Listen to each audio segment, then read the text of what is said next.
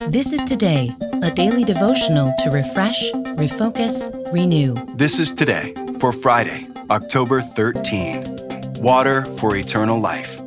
Our reading comes from John chapter 4. Now he had to go through Samaria.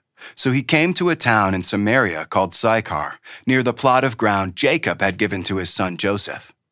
Jacob's well was there, and Jesus, tired as he was from the journey, sat down by the well. It was about noon. When a Samaritan woman came to draw water, Jesus said to her, "Will you give me a drink?" His disciples had gone into the town to buy food. The Samaritan woman said to him, "You are a Jew, and I am a Samaritan woman. How can you ask me for a drink?" For Jews do not associate with Samaritans. Jesus answered her, "If you knew the gift of God and who it is that asks you for a drink, you would have asked him, and he would have given you living water." "Sir," the woman said, "you have nothing to draw with, and the well is deep. Where can you get this living water? Are you greater than our father Jacob, who gave us the well and drank from it himself, as did also his sons and his livestock?"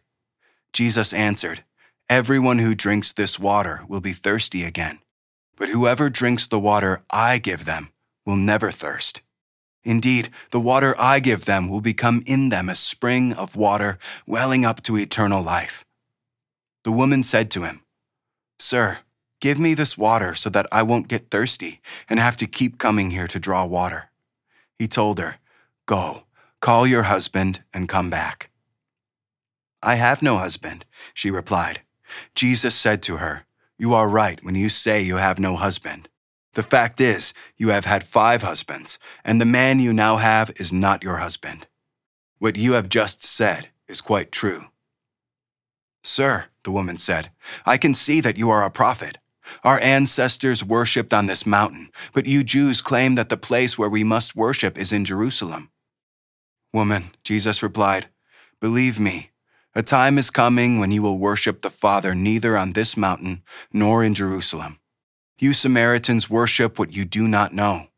We worship what we do know, for salvation is from the Jews.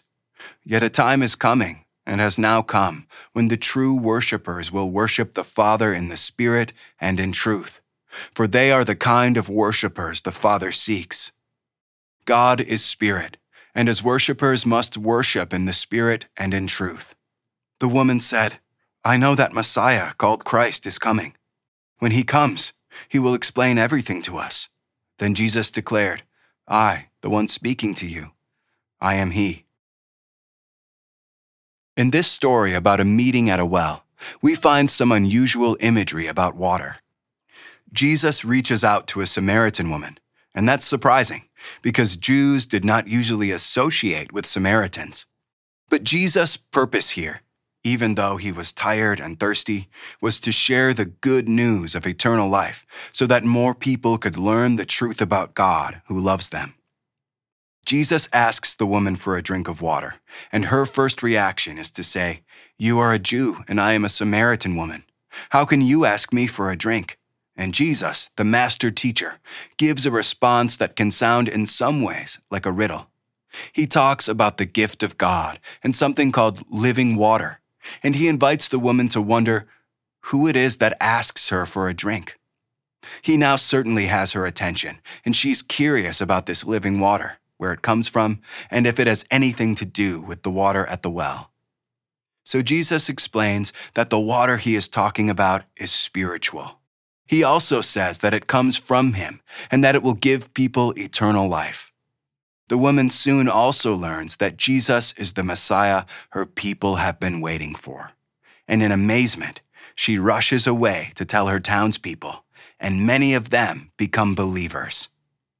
Have you shared Jesus' message about living water with the people near you? Pray with me. Lord Jesus, thank you for coming to give us the living water we need for eternal life. Teach us to share it freely. Amen. This is Today. Get our free daily devotional on the go. Get it delivered to your email inbox each morning or download our app to your mobile device. Sign up at todaydevotional.com.